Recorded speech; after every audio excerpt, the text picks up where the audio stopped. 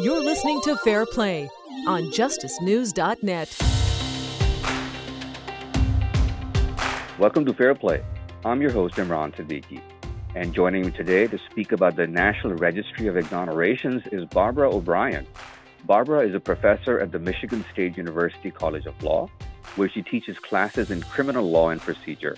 She's currently the editor of the National Registry of Exonerations, which collects, analyzes, and disseminates information about all known exonerations of innocent criminal defendants in the United States from 1989 to the present.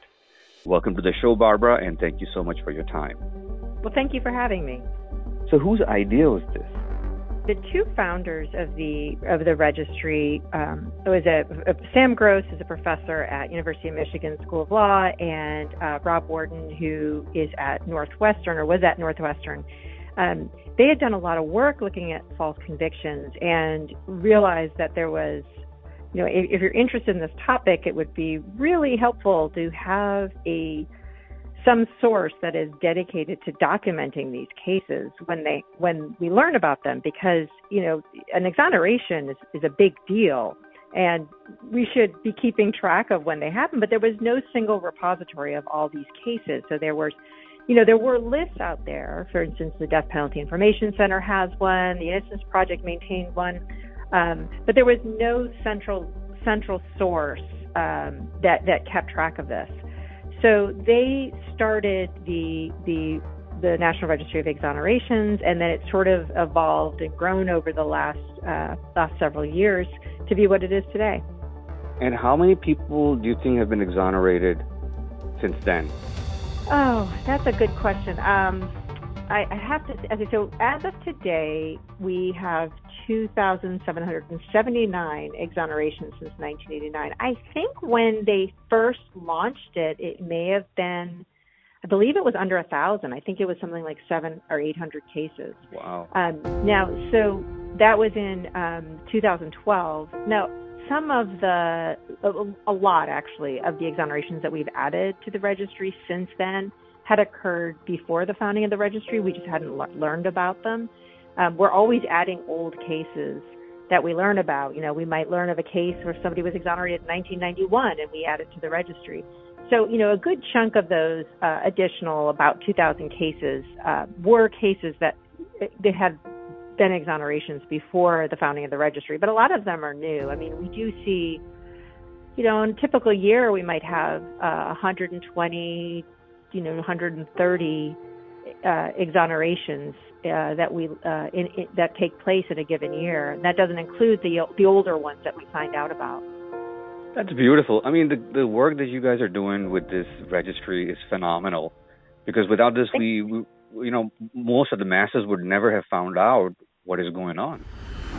I think that the issue of wrongful convictions has really come into the spotlight in recent years, and I think that really did start with. There have been scholars who have studied this for years, but in terms of capturing the sort of the public's attention, I really think that when we had in the 90s, when we started to see the late 80s, early 90s, we started to see these DNA exonerations when we had this new technology that we could go back and re-examine old cases. That sort of opened people's eyes to the fact that this is not as rare as perhaps we were led to believe. And it's so important, not only for those particular cases, right? I mean, those particular defendants, it's incredibly important to get justice for them, but also, even in cases where DNA can't clear somebody, right? It's just not that type of case. It's not a kind of case where the perpetrator is going to leave behind biological evidence to test. The fact that we can see these very clear cases of errors in these DNA cases, I think opens people's eyes to think, well, what else are we getting wrong? What about the cases where there is no DNA to test, but there's all sorts of other problems with the case that if we're making mistakes in those cases, maybe we're making them in these too. And so I think that those types of cases, and then also we're also seeing, I think, more nuanced representations of the criminal justice system in popular culture. But what was really sort of lacking in popular culture was not just sort of like, look at this terrible criminal and what they did and how they're going to get away with it, but actually looking at these miscarriages of justice. And when you see things like, podcasts like Serial or In the Dark, Undisclosed, I mean, these are really popular podcasts that people are listening to, where they're examining these wrongful conviction cases, or what many believe are wrongful conviction cases. And it's, I think it's getting the public more engaged in a way that they perhaps weren't before. Out of the 2.2 million people incarcerated in our prison systems, how many do you think are innocent? That is $1 million question. And my strong belief is that it's many, many more than we would like to believe. But is it 1%, 5%, 10%? I have no way to know. And the reason that, we document exonerations, and we are always really careful to point out that it's so a false conviction happens, and that person may or may not be exonerated. But we only know about the cases where the person is exonerated, right? Like, we know that there are people in prison who are as innocent as the people on the registry who haven't been exonerated yet, may never be exonerated for lots of reasons. So we really do believe that the registry numbers are a severe undercount of the actual numbers of innocent people who've been convicted of crimes. Can we extrapolate and estimate? It's something that people who study this really have to grapple with. And I think really the best I can say about that is that the exonerees represent only a fraction of the innocent people who've been convicted of crimes. Wow. Would you agree that maybe this is the time to start working on an innocence list, to at least start collecting data on those who are claiming to be innocent with clear evidence and hard facts?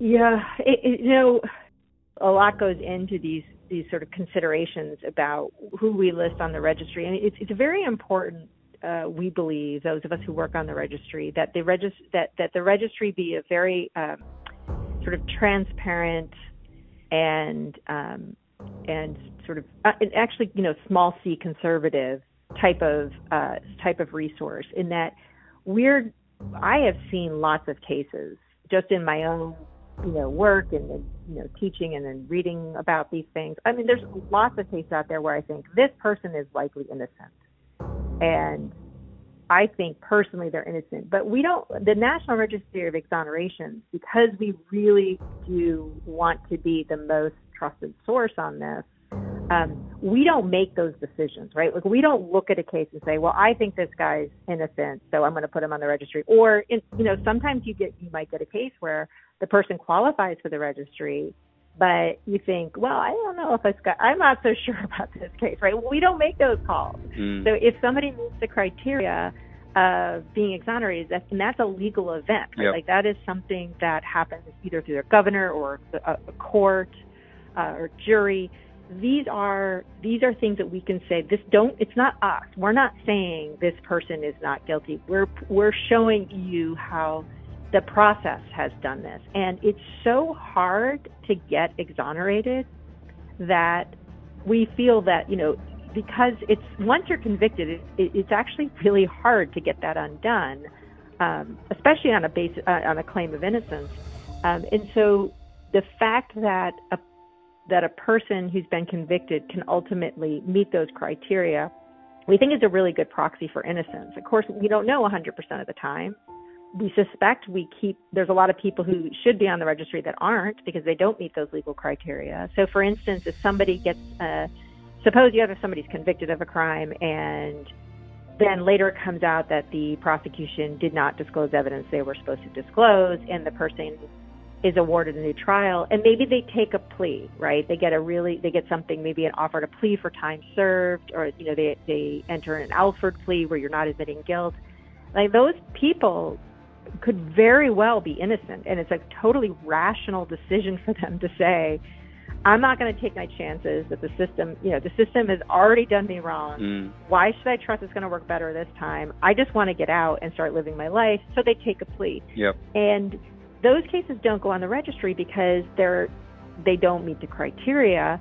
But we know that there's lots of people who have entered Alford pleas or taken a plea deal after, getting a new trial awarded that really do belong on the registry if the system worked better. But we don't want to be engaged sort of from where we are, looking at a case and saying, well, I think this person's innocent or I think this person's not, and having that go into it. So everything we do is based on public information.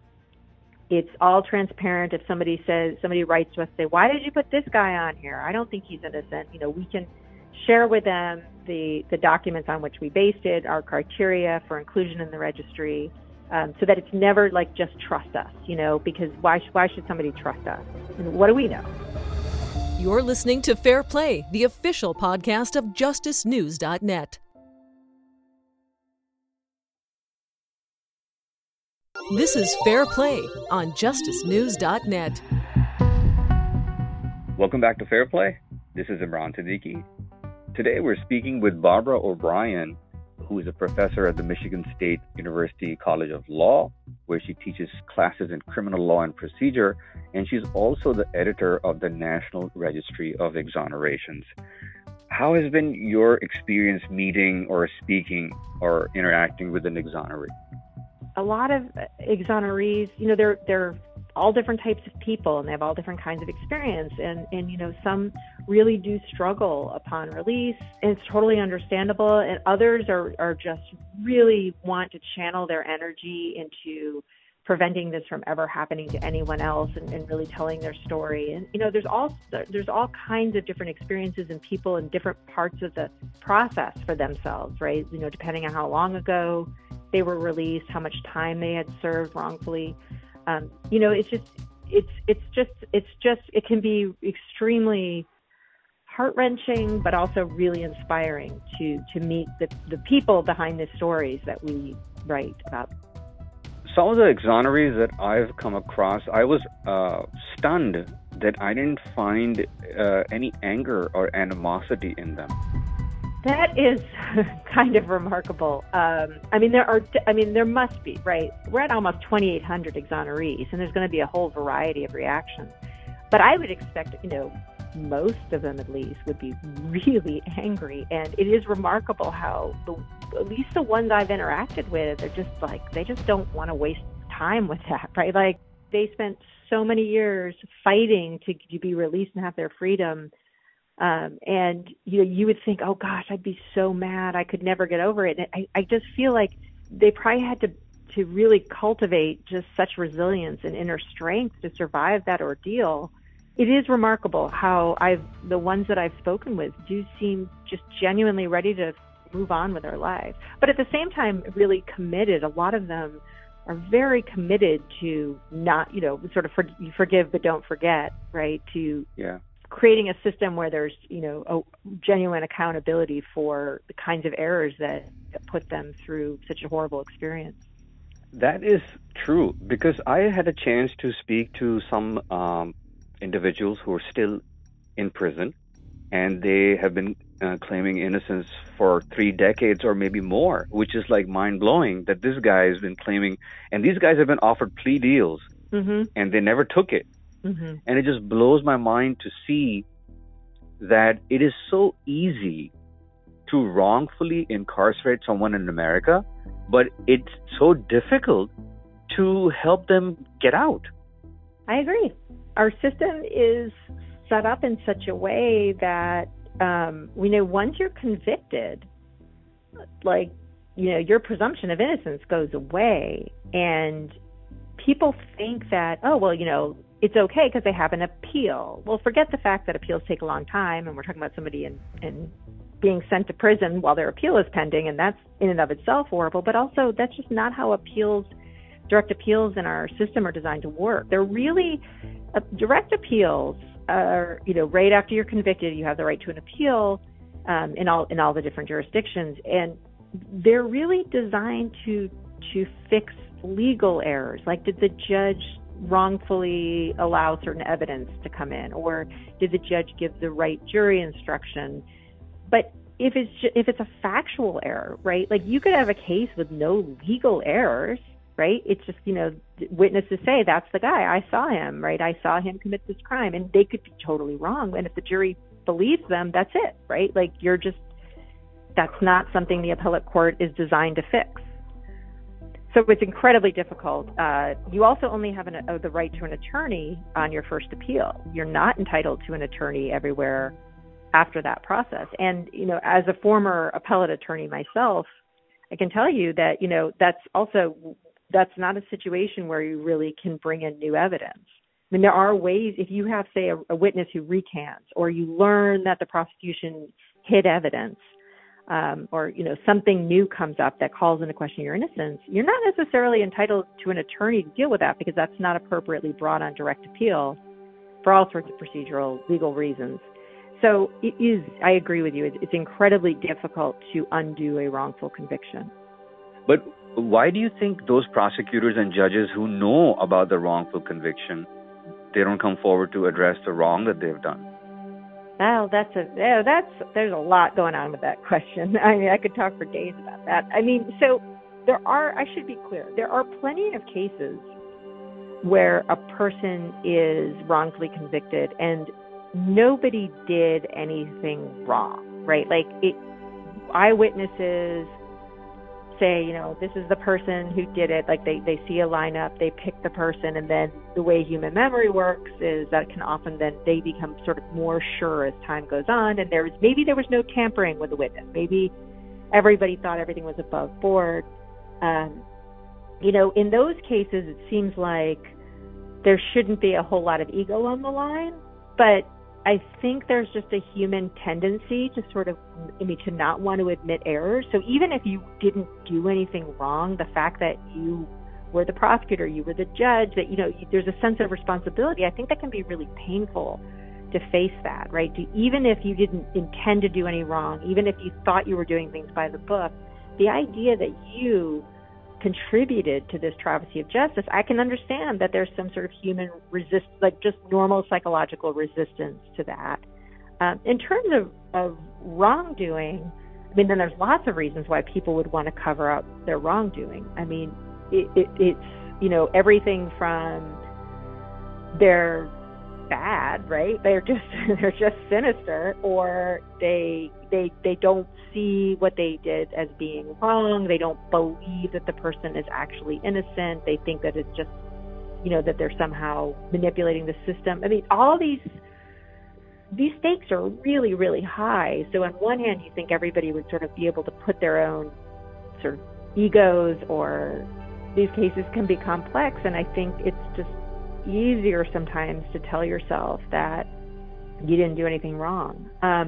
Now, that said, the registry put out a report this past fall on government officials who commit misconduct, and misconduct is incredibly prevalent in the cases on the registry, and that can range from things like not disclosing that you made a deal with a witness on their own case to testify against your defendant, like that's misconduct. Tampering with manipulating a witness is misconduct. There's cases of forensic misconduct. There's all different kinds, and we see it really, really high rates of it in the cases that result in exoneration. So it is a very troubling pattern, and there's just not really much of a system of accountability for that. It's really unusual to find a case where an official who engages in misconduct actually faces real consequences for it, and I think that's a problem. Do you think I'd be correct to say that one of the biggest democracies of the world that hold the flag of justice has a criminal justice system which is unjust? I think you'd be in good company saying that. I mean, we have we're doing something wrong, right? Because our incarceration rates are so incredibly high, and it's not like, it's working, we don't have any crime. There's so many different forces that go into that, right? There's a whole economic system behind the prison system, and keeping those prison beds full. It just reminds me of recently New York had passed some cash bail reform, And I was just, looking at the newspaper, and I see this article that took place in my hometown. It's in upstate New York. It's a really small town. And it was an article about how since the cash bail reform had come, that they couldn't fill the beds, like the jails were not nearly as full. And I thought, oh, this is a feel-good story. And then I was reading this, actually, no, this is a crisis for the county because they really need to keep those beds full to get money from some government agency, and now they don't know how they're going to, pay for this or that. Or you think about bail bondsmen, right? That they, the ones who make the money. So your brother gets arrested, and you go to the bail bondsman, and you arrange for them to bail him out, and so they get a cut of that. There's so many systems that are in place that it's going to be that facilitate incarceration, that I think that any movement to push back on that, we just have to expect a lot of resistance. This is Fair Play on JusticeNews.net. This is Fair Play on JusticeNews.net. Welcome back to Fair Play. This is Imran Siddiqui, and today we're speaking with Barbara O'Brien, who is a professor at the Michigan State University College of Law, where she teaches classes in criminal law and procedure, and she's also the editor of the National Registry of Exonerations.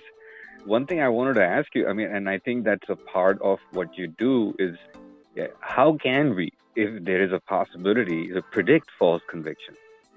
We do in the registry, not only do we provide a narrative for each of the exonerations, we also we kind of code them for certain factors. So we have a database that you can search that shows, what kinds of crimes are they? What was the year it happened? What were certain factors associated with it? Was there a false confession? Was there perjury?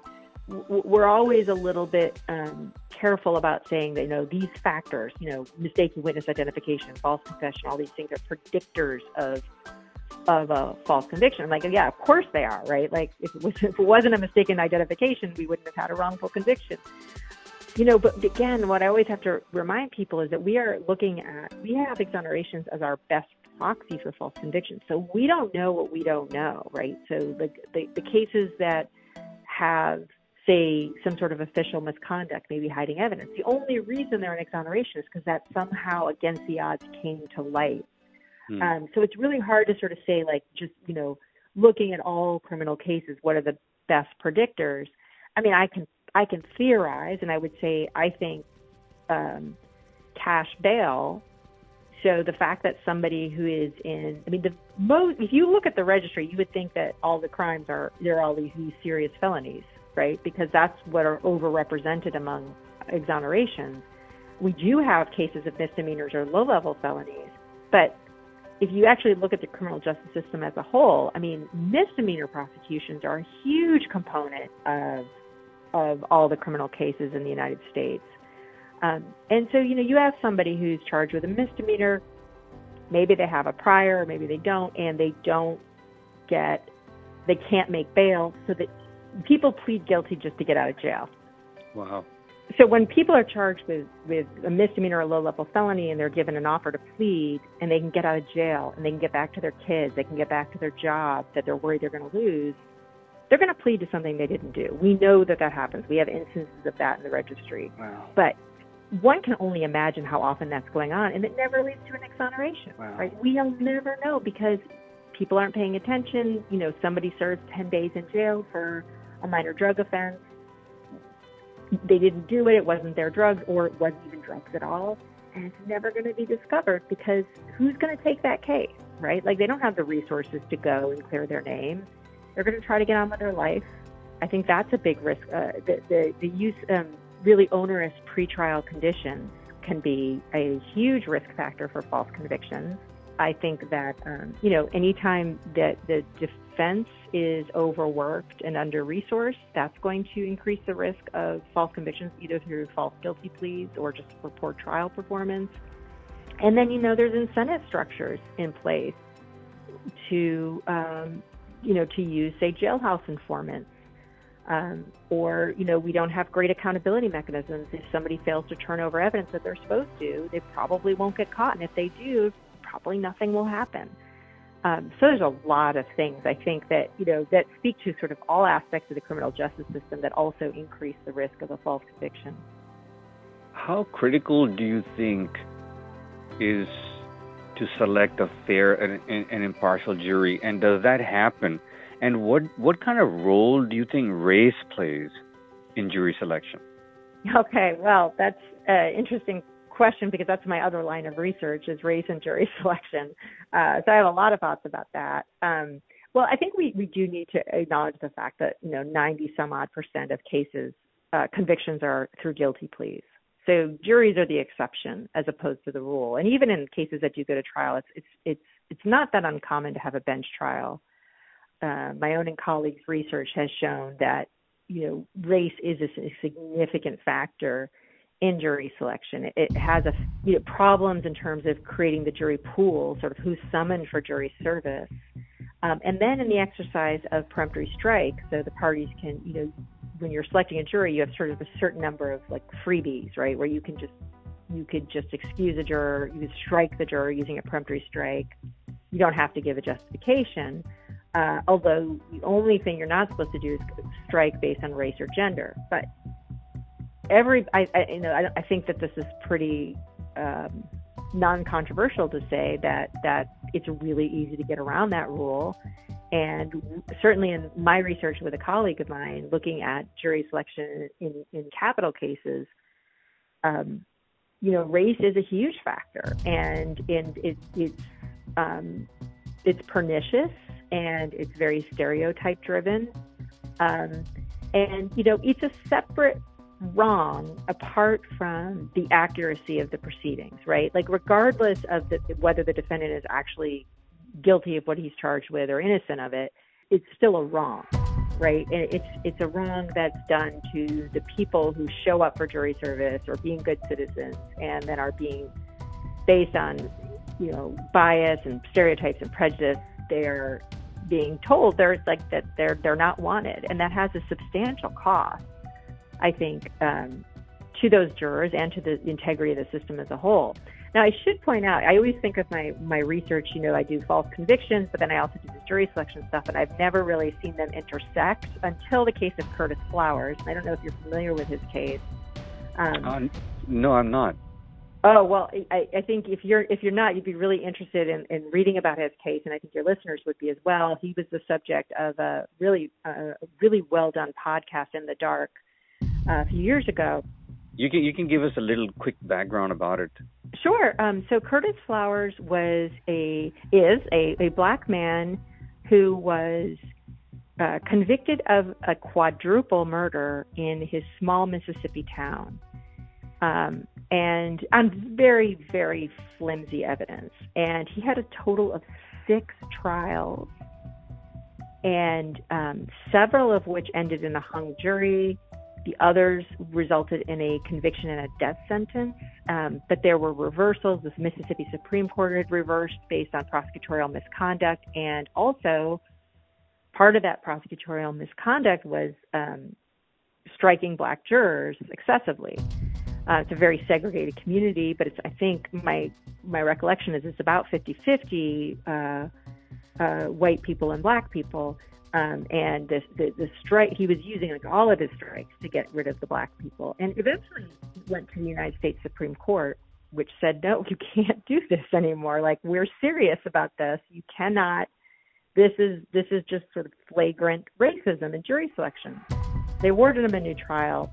So it would have been his 7th trial, and finally the Attorney General's office had stepped in the state, and I guess the prosecutor who had tried him those first 6 times agreed to let the Attorney General's office of the state take over, and they dismissed the charges, because along the way it wasn't just about the jury selection. It was witnesses who were being pressured to say certain things, witnesses then recanting at the next trial, jailhouse informants who admitted they lied to get benefits that hadn't been revealed to them. I mean, there's just this long, sordid history. And this is a case where the racism against the potential jury members really was, I think, designed to sort of harness racism against this defendant. Because the town was so split in public opinion about his guilt or innocence, and it was split along racial lines, So, usually I think of the race and jury selection as sort of separate and apart from the accuracy of the outcome, in the sense whether, did the jury get it right or not. But in this case, they were so close, they were so intertwined that keeping Black jurors off that jury was like part of the prosecution's strategy to convict this person in the face of really just the evidence just from one trial to the next just was like shifting and changing and would have given anybody pause. Wow. He's truly free now. He's out of Parchment Prison, he's off the death row, and he's living his life. This is Fair Play on JusticeNews.net. This is Fair Play on JusticeNews.net. Welcome back to Fair Play. This is Imran Siddiqui. Today we're speaking with Barbara O'Brien, who is a professor at the Michigan State University College of Law, where she teaches classes in criminal law and procedure, and she's also the editor of the National Registry of Exonerations. In the absence of DNA evidence, how does one handle false eyewitness testimony? And then, especially when it's intersecting with a lying informant, a lying jailhouse informant. How does one handle something like this? There's a misconception, I think, that a lot of people have that exoneration means that there was DNA testing, and it's actually the case that DNA exonerations are, an important part of the our archive of exonerations, but it's a minority of cases. Most of the exonerations we see do not have any new DNA testing. Getting an exoneration through DNA testing is no picnic, right? Like, you've got to find the evidence that was used. It was 25 years old and it's sitting in a box in some evidence room, and you've got to, get access to it. And you've got to get it tested, and everybody's got to agree. So that's certainly not to say it's easy to get a DNA exoneration, but it's usually a little bit more clear cut once you've gotten to that point. But when you have cases where you don't have that, or maybe there's DNA testing, but it's not really the whole ball game, it might be there's some piece of evidence that was tested and it doesn't really tell you one way or the other. It kind of, leans in one direction, but it's not dispositive. You need, and this is the heartbreaking thing, is that it's so important to have an advocate on the outside with resources to work on your behalf, to get the affidavits from recanting, to find the witnesses, just to interview them, to see if their story is the same, to get, persuade them to give an affidavit. Maybe some people are afraid. They're saying, yeah, I lied because the cop threatened me, but I don't want to go on record saying that because then they're going to know I committed perjury. So it takes a lot of expertise and resources to reinvestigate these cases.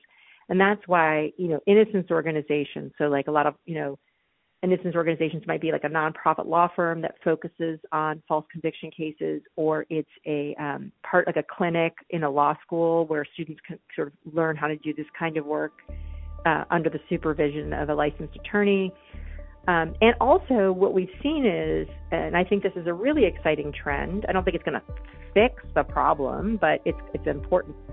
It's an important development, is the creation of conviction integrity units. Sometimes they're called conviction review units, or CIUs. And these are, distinct, like separate divisions within a prosecutor's office that are tasked with reinvestigating cases when there are credible claims of innocence. And Virginia just launched one. Right. They have a statewide, and that's actually really interesting because the CIUs that they are only about 10 years old or so, and there was a couple of like big metropolitan offices that opened them, like Dallas, Texas, and Harris County, and then now more and more prosecutors are opening them in their counties. But it's also one thing we're seeing that I think could be really, really good is these statewide offices, because if you're the Philadelphia DA and you're the Cook County, Chicago DA, like you've got a lot of attorneys working for you. You have a lot of cases.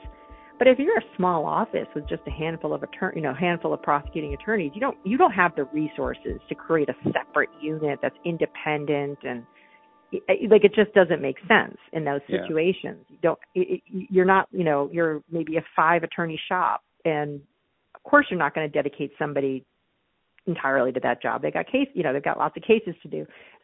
So I think what these statewide offices can do, because Pennsylvania has one, there are a few others, that it can maybe pick up the slack in some of these smaller counties that really do. Maybe there's a prosecutor who really does want a case to be looked at again, but they don't have the resources to do it, or there's a conflict of interest with them doing it. And it kind of allows for that sort of an economy of scale, right? That they can pick up the slack when you have a smaller or mid-sized office that doesn't have the capacity to have its own conviction integrity unit. How can we reform the criminal justice system to reduce, if not completely eliminate, these tragic errors of judgment in the future? So, well, that's a very big question. And, any human system is going to create errors.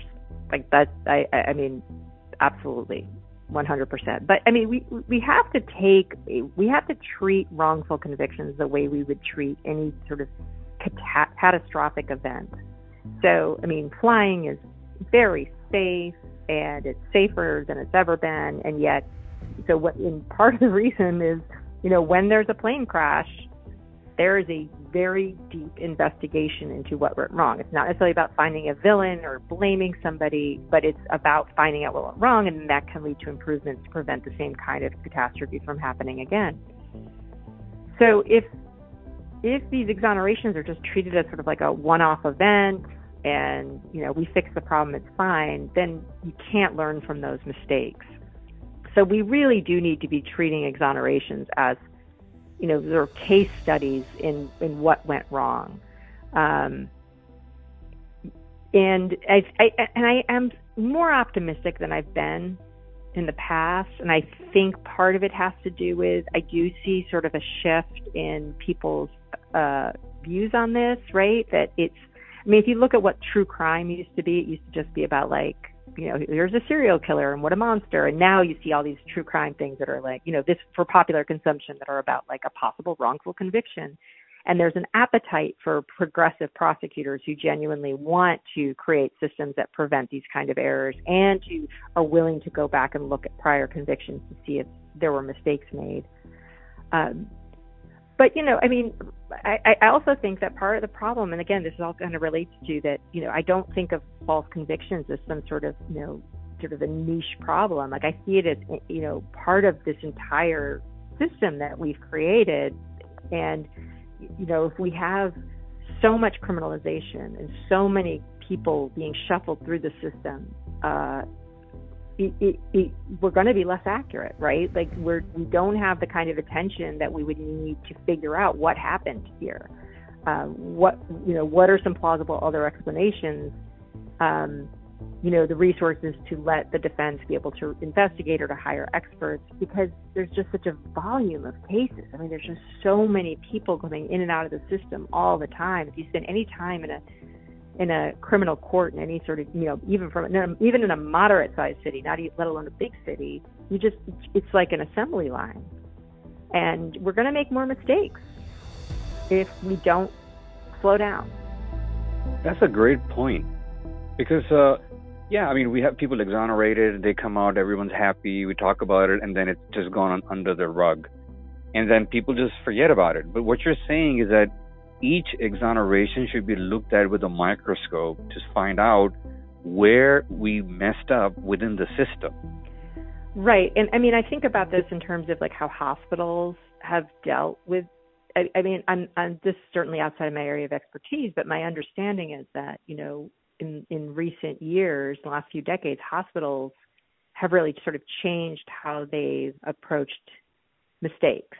Right, where they've sort of taken more of like the approach that like the FAA takes when there's an accident with an airplane, right?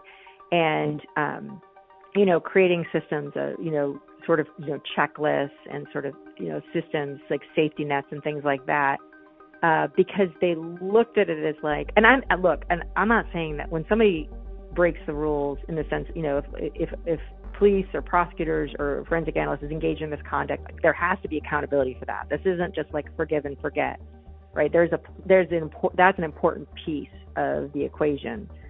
But you don't necessarily, but at the same time, we can look at every case of wrongful conviction through the lens of, without necessarily trying to assign blame, figure out where the system fell apart. Like where did the cascade of events begin that led to this catastrophe? And then if there are people along the way who did things that require accountability from them, then absolutely, right? It's not about, let's just assume the best of everyone, because I think a huge part of the problem is that we don't have good systems of accountability for our officials.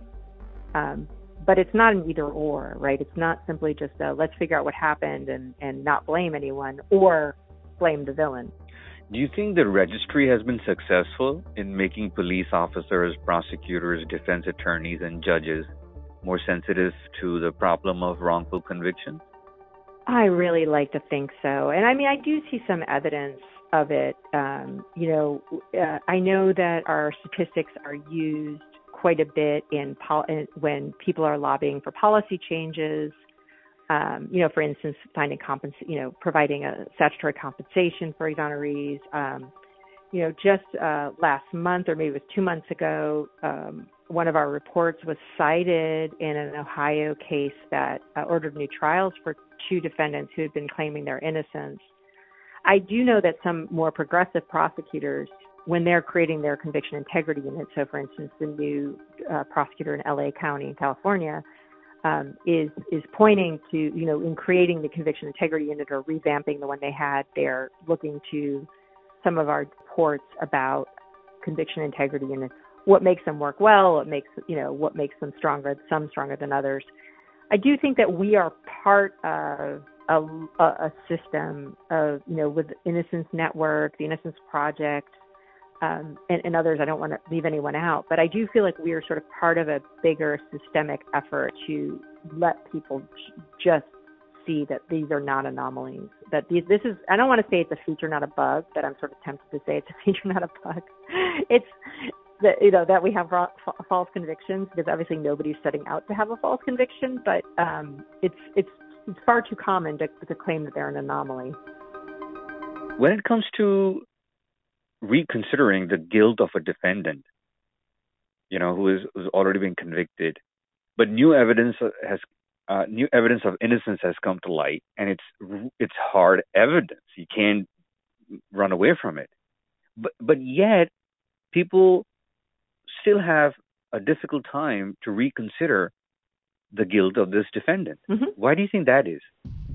Well, I mean, sometimes, sometimes the new evidence of innocence is like just, absolutely incontrovertible, but it's often more ambiguous than that. And so it allows for interpretation, right? You could say, well, maybe this recanting witness is lying now because of whatever reason, or so this witness had a deal and they never disclosed it, but there's still this other evidence, right? So as long as there's some ambiguity, there's going to be room to sort of spin your own story.